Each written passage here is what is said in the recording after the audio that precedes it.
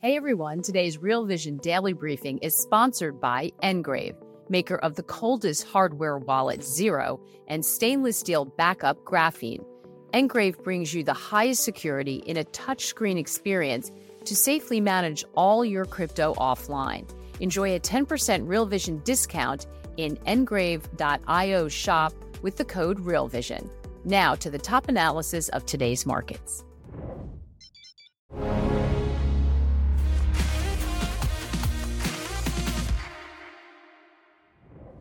Green shoots or rising risk? Welcome to Real Vision Daily Briefing. It's Wednesday, January 24th, 2024. I'm Ash Bennington, joined today by Darius Dale, founder of 42 Macro. Darius, welcome back. Ash, it's a pleasure to be back, man. Thanks for having me. It's always a pleasure to be with the Real Vision gang. It's always great to have you on the show. Darius, it's been a minute since you and I have done one of these together. Bring me up to speed. Big picture, where are we right now? All the key variables that you track over at 42 Macro. Big picture, what's happening right now? Well, let's just hop right into the charts, my friend. So, Brian, can you throw up slide number 1, our macro weather model?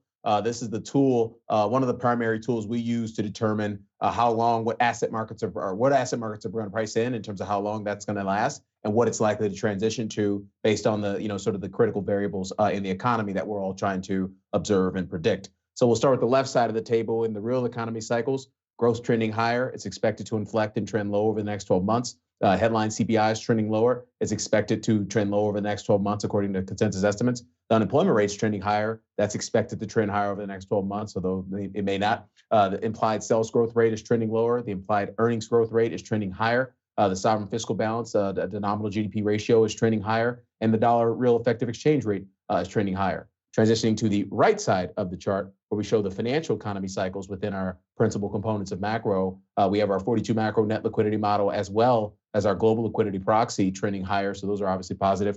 Despite that, credit growth, both domestically and globally, is trending lower. Interest rates are trending sideways. The 2-year nominal yield spread continues to price in rate cuts, and that's trending lower. Aggregated dollar positioning is neutral. Aggregated treasuries positioning is extreme bearish. Aggregated commodities positioning is at extreme bearish levels, and aggregated equities positioning continues to be neutral. So when we back test each of these factors on an independent basis and relay those back tests back into each of those asset classes in the middle of the page on an independent basis, we're coming up with a neutral 3-month outlook for the stock market, a bullish 3-month outlook for the bond market, a neutral 3-month outlook for the U.S. dollar, a neutral 3-month outlook for commodities, and a neutral 3-month outlook for Bitcoin. And so what does that mean? Neutral just means you should expect baseline type returns and baseline type volatility in that particular asset class over the next 3 months, whereas the bullish signals suggest you should expect higher above median returns in that asset class, below median volatility. So it's still a decent time to be taking risks, albeit less bullish than it was a month ago when I was last on the program.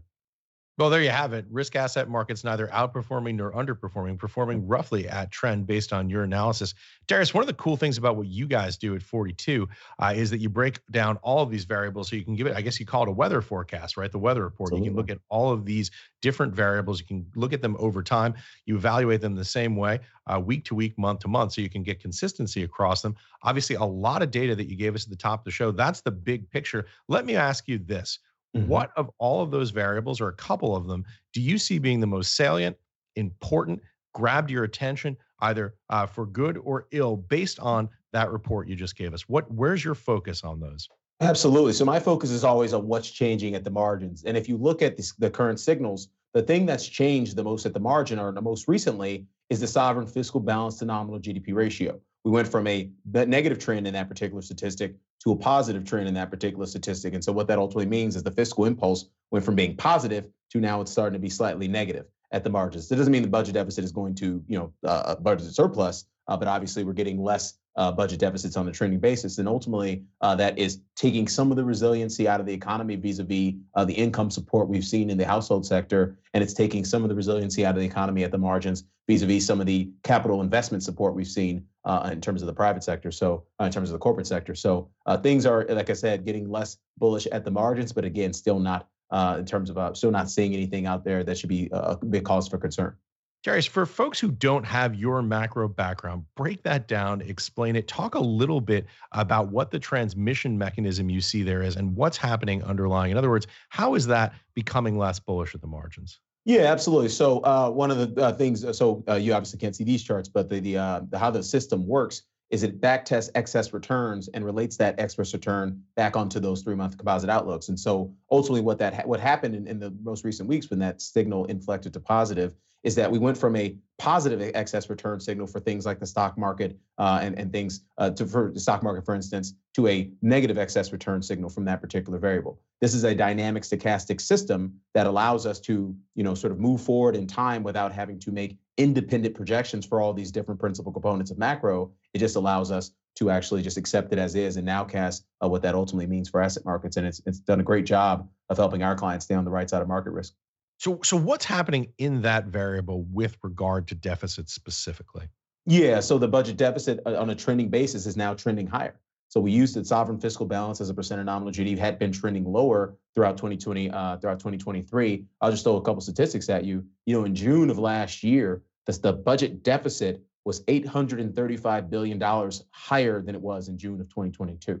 Now that incremental delta has downshifted in recent quarters. In December, it was around $320 billion higher on a nominal basis. So again, the fiscal impulse is shrinking now. It's still positive, but it's shrinking, and it ultimately means the economy is getting slightly less resilient from the perspective of income support for households and from the perspective of support for capital investment for the corporate sector.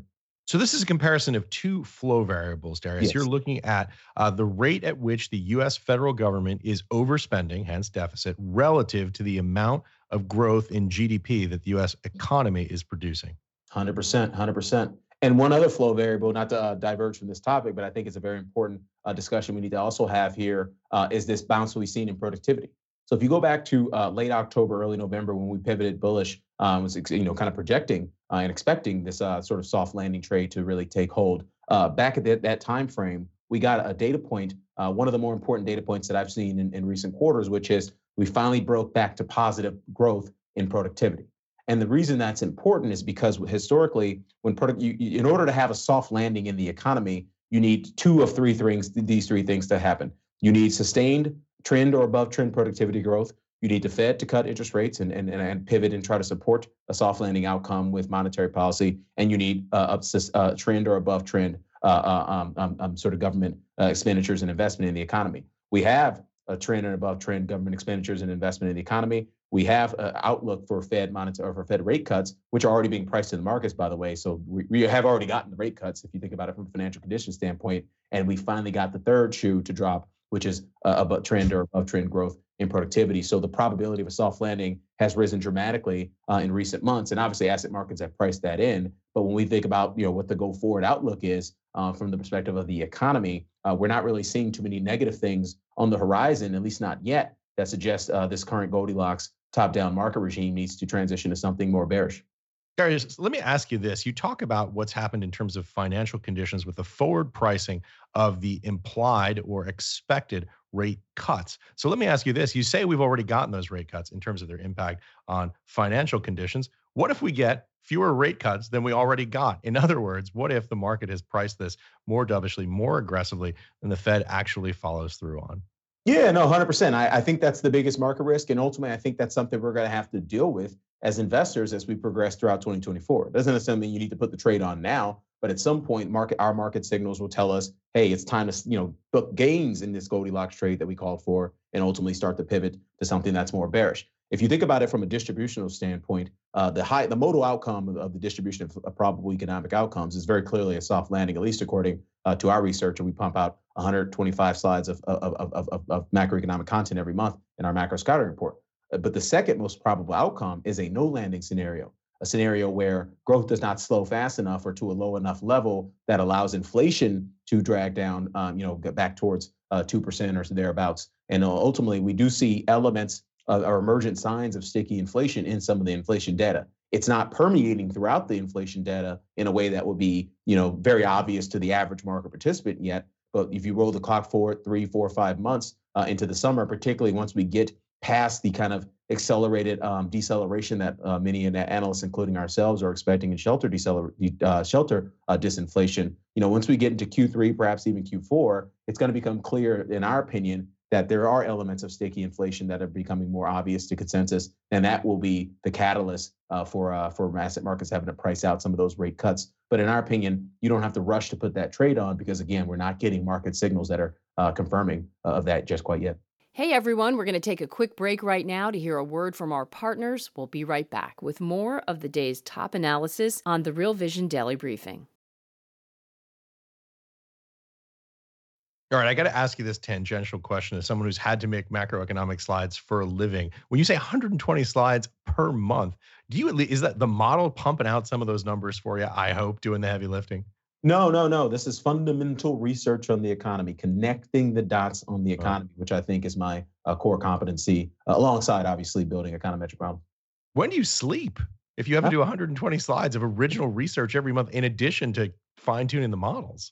Look, what's that saying? If you do what you love for a living, you never work a day in your life. And I'm definitely living my dream here at 42 Macro. We're doing a lot of great work for our clients, helping them maximize upside capture in bull markets and ultimately minimize downside capture in bear markets. And, we invest very differently in 42 Macro. It's a lot more systematic. It's a lot more momentum based than the average investor who's out there consistently trying to pick tops and bottoms. And at the end of the day, be my guest, do that. We can support you with our research, but ultimately we found a better mousetrap that's been delivering superior results for our clients.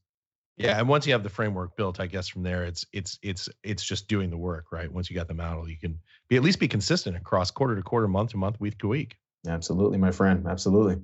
Let me ask you this: growth. It seems like the watchword from your recent analysis is currently resiliency. How long does that resiliency last? Yeah, so I love the word resiliency because that kind of dovetails into what I think our next topic should be, which is where the resiliency or the upside surprises and growth may come from in 2024. So go back to summer of 2022 when I was on this program with you and Maggie, kind of espousing and helping investors understand our resilient U.S. economy theme that we authored back then. And ultimately, and obviously, that was the key variable, the key theme that allowed investors to either make money in 2023 or either significantly underperform, if not lose money from getting squeezed to the high heavens throughout 2023. So that was our theme, and it ultimately materialized in asset markets. When we look at where we are today here in January 2024, we have another theme that we've authored and we ultimately believe may create some upside surprise in asset markets throughout 2024 as well. Obviously not in a linear straight line, but we do believe there is upside risk to asset markets based on economic variables, and it has nothing to do with the U.S. economy. It has everything to do with the global economy. We're seeing green shoots globally. If you throw up slide 2, Brian, we got a preliminary January PMI data out of the major economies this morning. You're seeing bottoming and green shoots in places like the Eurozone. You're seeing bottoming and green shoots in places like the UK. Japan is starting to reaccelerate. Even at the bottom there, you got the global PMI starting to bottom and tick higher. Now, we're not calling for a significant acceleration in economic growth, but if you look at our models in terms of our projections, where we throw on slide 3 and slide 4, Brian, you can just kind of rifle through those. The major economies in the world all have a kind of 60 to 65% chance of seeing a acceleration in growth over the next 6 to 12 months, which obviously means they have a kind of a 30-ish% chance of seeing a deceleration in growth. So we're seeing emergent signs of green shoots in the economy that can contribute to upside surprises in global growth that ultimately may support asset markets vis-a-vis a lower dollar, more global liquidity, and ultimately just better earnings outlooks, expectations, revisions, all that kind of good stuff. And there's the grid model that you can see right there on the screen that you guys are famous for doing over at 42 Macro. Let me just get in one more question because I know we get a ton of questions coming from our audience. And I want to ask you this because it's some important themes in what you're writing about, which is inflation. And I want to ask you not just for your inflation outlook and for your characterization of where we are today, but for you to define 3 key phrases: immaculate disinflation, sticky inflation, and last mile, the last one of which I think is going to be an important concept as we try and get from where we are now, 3.2 some odd % down to the target. Yeah, absolutely. So immaculate disinflation is this aggressive disinflation that we've obviously observed across many of the inflation statistics. The most important being core PCE, super core PCE. Both core PCE is tracking around 2%, 3-month and 6-month annualized. We're tracking around 2.5% or around 2.6%. If you look at 3-month annualized, 6-month annualized for super core PCE. So that immaculate disinflation just means it shouldn't be happening based on where we are in the broader business cycle, based on where we are in the labor market cycle. Inflation is the most lagging cycle within the economy. It typically breaks down multiple quarters after a recession begins. So the fact that we've seen so much disinflation almost back to target with respect to core PCE suggests that it's essentially manna from the heavens, and this is why one of the many reasons why asset markets outperformed most investor expectations last year. When we talk about sticky inflation, as I mentioned, there are emergent signs of sticky inflation. If you look at things like the 3-month annualized rate of change of supercore CPI, median CPI, trim mean CPI, those numbers are all in the 3.5 to 4% range still, and more importantly, not continuing to decelerate in our opinion. So that's suggesting to me that what we know about inflation, at least historically, that it tends to break down well after a recession begins. We're starting to see some stasis and some stickiness in inflation that suggests some of these broader, more well-observed measures of inflation may not continue that immaculate process. And then lastly, in terms of that last mile, that's what we mean by the last mile is that, hey, we've gotten a lot of good news on inflation, but at some point, if history proves correct and the models prove correct, we're probably going to no land on inflation relative to where the Fed's targets are, relative to where consensus has inflation projection. But again, in my opinion, it's a negative risk factor for markets. We just don't necessarily believe you need to put that trade on today like most folks would otherwise have you do. Darius, let me ask you one follow-up, and this is a real big picture question. Maybe it shows that I'm obviously not following this as closely as you are. But my question for you is this: do you ever worry about the predictive power of the models for inflation when what we've seen here is so completely unprecedented, so completely off the charts? It's like CPI, PCE, PPI, whatever chart you look like, it's like the Angry Birds chart. It's literally like this parabola. It goes up and then it crashes down. I mean, it's something that we've never seen before. We've never seen a model that has, this kind of gyration in it in terms of the data set getting just pushed around. Is there some risk of hysteresis, some risk of the predictive power of historical models not playing along because the data set that we've seen historically is just so completely off the charts? Ash, you absolutely nailed it. And this is why our entire investment process has pivoted for better towards an observation and momentum-based process whereby we're trying to take advantage of momentum in key economic variables and ultimately take advantage of momentum in asset markets with our positions and portfolio construction. We used to, when I started the firm and for most of my 15-year career on Global Wall Street, would base my entire portfolio construction and asset allocation recommendations on my predictions. Where do I think inflation is going to be? Where do I think growth is going to be? What do I think the Fed or policy is going to do at some time horizon? And therefore, let me put on trades today. In our opinion, that process there, this positioning for predictions, in my opinion, that's the number one reason most investors have significantly underperformed asset markets over the last 2 and 3 years. And it goes back to what you just said, Ash.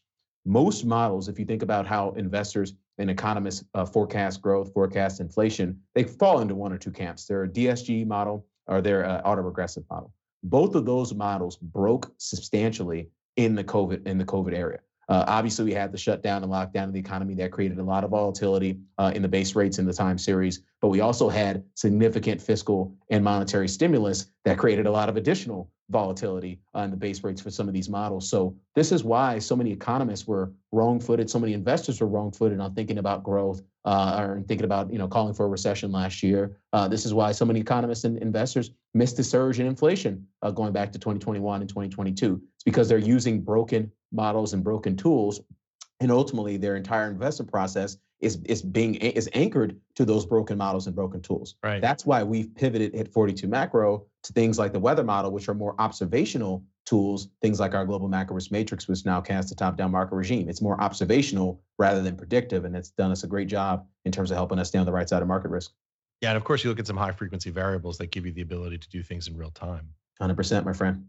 Yeah, really interesting stuff. Yeah, totally. All right, Darius, as you know, you're a superstar here at Real Vision. So we literally have almost a full page of questions coming in the first 15 minutes of this show alone. So before we do that, let me just ask you, any other charts you want to get to before we jump in and start taking through? We can just rifle through them. Brian, if you could rifle through slides 5, 6, 7, and 8, where we show growth expectations for the United States, for the Eurozone, for China, and Japan. And what I circled on those charts, each of those charts is the growth estimates over the next 1, 2, perhaps 3 quarters. And you see for each of these major economies, we're talking about like 0 to 1% growth per quarter over the next, over the next 2 to 3 quarters. And so in our opinion, we think the hurdle for upside surprises to global growth and including the U.S. Is actually quite high, or it's actually the hurdle is low. The probability of seeing upside surprises and growth in 1H 2024 is actually quite high. So in our opinion, I think that again represents an upside risk to asset markets because again, you still have investors who are using those broken models, and positioning for those for the output of those broken models. They're still in the hard landing camp, and then some of them are still in the no landing camp, and they may be forced to chase the soft landing camp higher, particularly if we get through the next 2 weeks of data points. We got a lot of data points coming over the next 2 weeks, not the least of which is that productivity discussion we had, non-unit labor costs, the employment cost index, obviously the jobs reports coming as well, GDPs tomorrow, PCEs on Friday. So if we can get through the next couple of weeks of critical economic updates and and I forgot the quarterly refunding announcement next week as well. If we get through all that and we're still in Goldilocks, people in the no landing camp, people in the hard landing camp will be forced to capitulate in a way that they probably never had done in their careers. And in terms of the no landing camp, they'll be forced to capitulate because of central bank activity restricting monetary policy and therefore tightening financial conditions, a rebound effect. Bad news. Good news is bad news. No, it does not quite that. More in the sense that they're just not receiving any confirmation from the observed data in the economy that suggests their positions are going to be right. And if it stays asset markets are moving away from those legacy positions. So if it stays Goldilocks, in other words, you don't see too much over. If we can get to mid-February, if we can get to the first or second week of February, and we're still in Goldilocks, there's a very clear runway for Goldilocks to persist well into the spring. We're going to take another quick break to hear a word from our partners. We'll be right back with more of the day's top analysis on the Real Vision Daily Briefing. Interesting, really interesting stuff. I always enjoy talking about these models. They're really cool. With that said, you ready to jump in, take some viewer questions? Always, my friend. Always. I'm a high dive. All right, first one. Darius, how liquidity injection by the PBOC, People's Bank of China, would impact global liquidity, and could it be inflationary? Shifting gears here, obviously, from the U.S. to China. Any thoughts on PBOC liquidity injections? So yes. So the PBOC, I want to say they've authorized a 50 basis point triple R cut that's going to unleash about somewhere around $200 billion thereabouts into the Chinese financial sector. So that's obviously a positive risk factor for global liquidity from the perspective of the fungibility of money across borders. China's a closed capital account, but they still find ways to get that money off borders, not the least of which, if there's money growing faster in China, faster than they are overseas, you typically see overseas retained earnings, which inflate the global liquidity proxy there. What was the second half of the question? I think it was just about what's the, do you see liquidity injection from PBOC, and what's the impact? Could it be inflationary globally? Yes, it could be, but typically it's not. What causes inflation, I mean, that's a loaded statement. Economists have really no clue what causes inflation, but we think we know. We know what's correlated and co-integrated with inflation. And the things that are correlated and co-integrated with inflation, liquidity is not necessarily one of those variables. It's highly co-integrated and correlated with asset market performance, but it typically is not correlated with the real economy outcome. So, it can be, but it's unlikely to be, because what we found, when we, this is, going back a few years ago, when we outlined the structural liquidity trap that China is in and had reopened into. One of those elements of that structural liquidity trap is understanding that the Chinese current account and all the flows that China used to get from its current account have dwindled. And as a function of that, the growth of the PBOC's balance sheet has primarily come from, monetary, type, tactics, lowering the triple R, things of that nature, and asset purchases. And because of that, the renminbi has become it's really become, at risk from all that incremental monetary stimulus. And so, in our opinion, if China really steps on the liquidity spigot, it's more likely to see a significant decline in the Chinese yuan that would obviously be disinflationary for the global economy. And I should have said, by the way, that comes from the macro butler, that question, in case I didn't say it at the top. So Darius, RRR, this is reserve rate requirement. This is the primary monetary policy tool the PBOC uses, kind of like our federal funds rate. Different mechanism, but similar impact in terms of creating liquidity. Yeah, I don't want to say primary, because they have a mixed bag. They have a big bag of tools that they use at any given time. You got the triple R, you got the prime rates, you have obviously the balance sheet itself. You have the China uses administrative tools to force banks into lending credit for specific sectors of the economy. There's a lot of stuff that they do and have done in recent quarters. The problem with the China as it relates to the Chinese economy is there's obviously just a structural oversupply mechanism in terms of the capital side of the economy, and obviously the property side of the economy, which is roughly 30% of GDP. And they have really not done anything to address that structurally in terms of fixing what all the ails there. And you're still obviously observing deflation there. So. Next question comes from Roger Bose. Should I take some uranium profits here? Obviously, we should say not personal financial advice, but broadly, what do you think about the price of uranium? I actually have not paid attention to uranium, so I don't want to give a BS answer out of my neck here. So we'll skip that one. Sorry about it. Always appreciate that.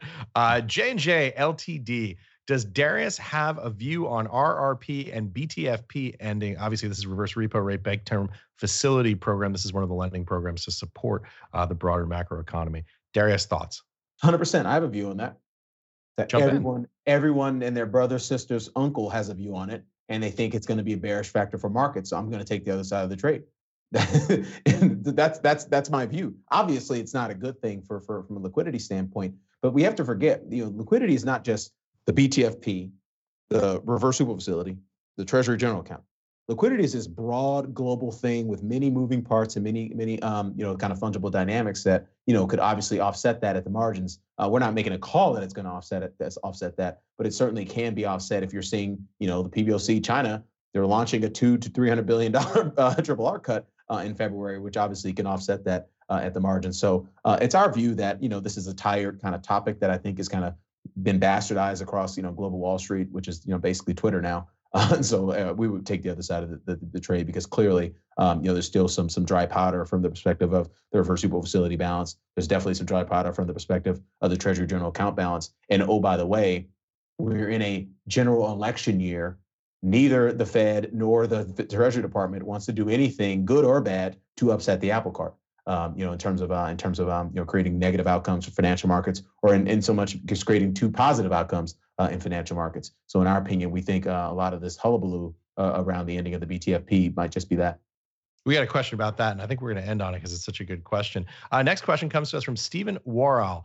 Hi, Ash and Darius. I hope you're both doing well. DD, any thoughts on the BOC, Bank of Canada, discussion to hold rates today? Do you think they will wait for the Fed to lead? Any thoughts on the Canadian economy? Thank you. Thanks, Stephen. Oh, yeah. So the Canadian economy is doing, it's kind of like most of the global economy where it looks like it's bottoming and basing and starting to accelerate. And those earnings, and those growth expectations in Canada are actually quite low as well. If you look at our grid model projections, Canada has about a 2/3 chance of an acceleration in growth over the next 12 months, and inflation should be pretty stable over the next 6 to 12 months as well. So, this is one of those places where I think the markets are telling you exactly what they should be telling you right now, which is you should be expecting better than expected news globally from the perspective of global growth, certainly relative to where we've been over the past kind of 4 to 6 quarters.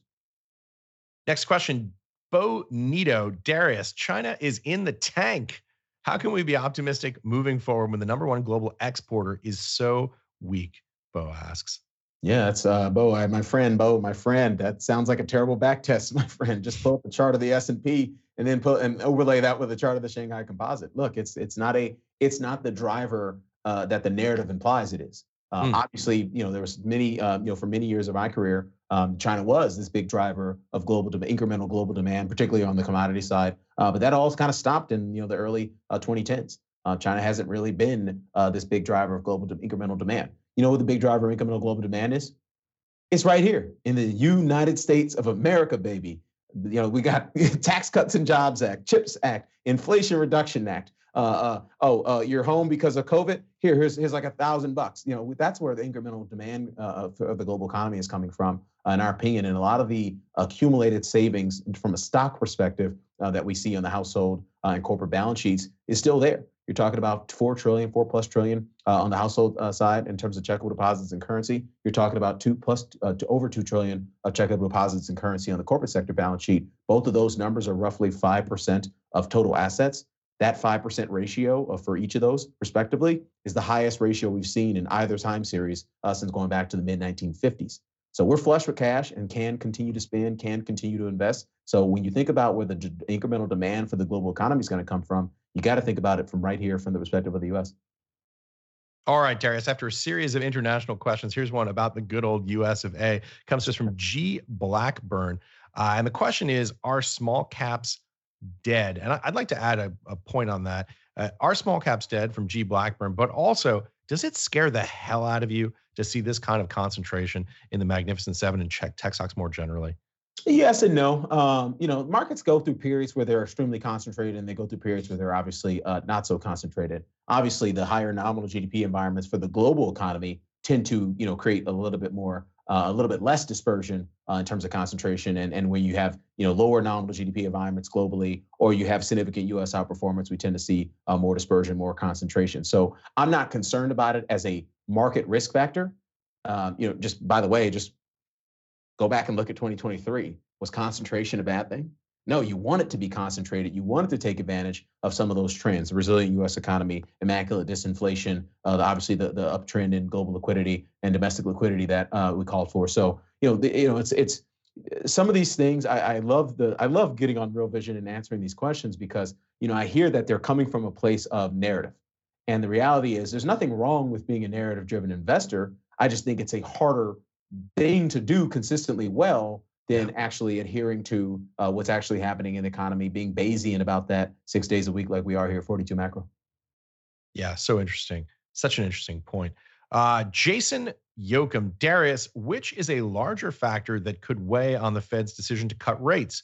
Increased volatility in the Middle East, Ukraine, et cetera, that might push commodity prices higher and in turn inflation, or reduced domestic and global productivity that damages the probability of a soft landing. Boy, this is such a great question, Darius, because I just don't see any macro headwinds from global geopolitics being priced into anything.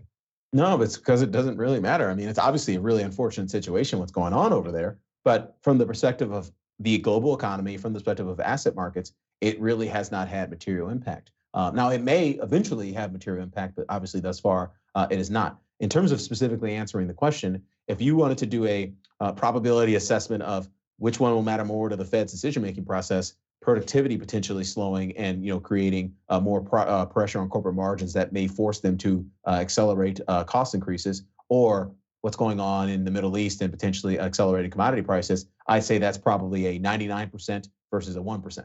The Fed is focused on these, very, kind of a core first principles econometric dynamics. And the reality is one of the reasons why that productivity data point that we got in late October caused me to go, oh, I think it's time for a soft landing trade. The reason it caused me to do that, us to do that at 42 Macro, is because when you have higher productivity, you can sustain higher levels of wage growth without creating margin pressure for corporate America. What does that do? That means there's less pressure on corporates to fire people, and there's less pressure on corporates to raise prices as a function of that higher productivity environment. And we can obviously share charts on that next time I'm on. But the reality is this is why asset markets are. If you look at the S&P, for example, at an all-time high. If you don't understand those kind of first principles, core macroeconomic fundamentals, you probably should partner with somebody that does. Here's a great question and a really interesting one that comes to us from Kirk. What do you use or focus on for sentiment readings? To which I would add, if at all, or is that something that interests you or not?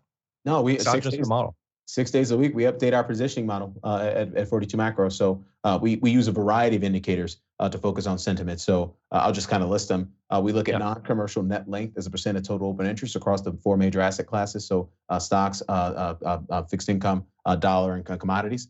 We look at the growth rate of cash in terms of money market fund exposure. That has just historically been a good sentiment indicator. We look at the AAI Bulls Bears survey and the spread between those particular surveys. We look at the AAI allocations, stock bond cash allocations. We look at trends in realized volatility as a proxy for systematic investor positioning. And then we look at market valuations too as an obvious kind of sentiment-based indicator. And so we're refreshing our positioning model on a daily basis. And one of those positioning model signals that helped us kind of orchestrate this soft landing trade back at the beginning of November was we saw a 9th percentile reading in the AAI Bulls Bear spread relative to its historical time series. That matched the median reading that we've observed at all the major market troughs going back to December 1987.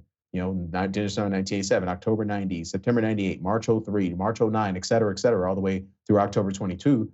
We got to the same level in terms of that AAI Bulls Bear spread. So it was an obvious signal to us because we are refreshing that model 6 days a week on a Bayesian basis, it was stuck out like a sore thumb and allowed us to pivot, alongside that the positive quarterly refunding announcement we got that week, the positive productivity data point we got that week, and ultimately the positive surprise we got out of the Bank of Japan that week. So that was quite the week. But if you're not sitting here being Bayesian 6 days a week, we highly suggest you partner with someone that is. Great question from Kirk, and obviously a great and highly detailed answer there, the individual inputs. Final question for you. This one comes from Roger B. I saved this one for last, Darius. It's 7 words long. It's an incredibly short question, but boy, profound implication in it. Roger wants to know, does DD think the Fed is independent? Ooh, I'd rather have some beers over that one, but yes and no. Yes and no, right? I think they don't want to be truly independent because ultimately, at the end of the day, I genuinely believe in their heart of hearts that institution wants to produce positive economic outcomes for America. They want maximum employment, they want stable prices, and they're working like hell to do that. I know plenty of people that work at the Fed. I can't confirm or deny if we meet with them, but that's I think those people definitely want good outcomes for the economy. And with respect to independence, I think they are working with other agencies like the Treasury or the what's the one that bails out the banks. Sorry, I'm blanking on the name. FDIC. FDIC. I think they do work with those institutions, the Federal Home Loan Banks, et cetera, to try to produce those positive outcomes. So technically, they're not independent, but I think they're not independent from the perspective of they're actually looking to produce good outcomes and not to pull strings in a nefarious manner, which I think a lot of people on Twitter think they are. Yeah, very, very well said. Where data meets conspiracy theories. Well, look, man, Ash, even a question like this, if we can wrap up on this, it's our job to make and save money in financial markets. It's not our job to pontificate about society, about the Fed, about this, about that. If you're not doing, if what you're doing when you wake up and open your account or you open your client's account as an institutional investor, if you're not making and saving them money, you're wasting time. Go work out, go hang out with your family. That's probably a better use of time than talking about things like this. No offense. And boy, by the way, are we ever going to get into this in the next 9 months here with the election coming up? Because, look, that's what we're doing here at Real Vision. We're not, everybody's got an opinion, everybody's got a view, but at the end of the day, what matters is what's the impact on markets, on risk asset prices, on the economy, on your portfolio. And that's what we're here to talk about, right? 100%. And go back and just look. And by the way, last one thing I'll say, go back and look at the last few election cycles. The Fed was doing a lot, every single one of them. In 2020, they were doing a lot. In 2018, they were doing a lot. In 2016, we got the Shanghai Accord. What did we get in 2012? We got QE3 in 2012. In 2008, we got ZERP and QE1. So every time there's an election, the Fed is busy in both directions. So we can't assume that because there's an election, the Fed's not going to cut interest rates according to what markets are priced in. Yeah. Darius, you hit it out of the park, as you always do. Thank you so much for joining us. Always a pleasure, man. Thanks for having me, and I appreciate the Real Vision gang. Great questions. I always love being here. It's looking forward to next time. Thanks, Darius. Looking forward to it. Thank you. Before we go, RV is giving away free NFTs for all new Real Vision members. The pre-mint is open right now. The mint opens on January 25 and runs through February 1st. To be eligible for the mint, you have to open a freemium account. On top of that, you get access to our new platform. So head to realvision.com/RVNFT. That's realvision.com/RVNFT and sign up. Thanks so much for watching or listening to Real Vision Daily Briefing. We'll be back tomorrow, same time, same place. See you then, everybody. Have a great night. Hey, everybody. Today's Real Vision Daily Briefing is sponsored by Engrave, maker of the coldest hardware wallet, Zero, and stainless steel backup graphene. Engrave brings you the highest security in a touchscreen experience to safely manage all your crypto offline. Enjoy a 10% Real Vision discount in engrave.io shop with the code RealVision.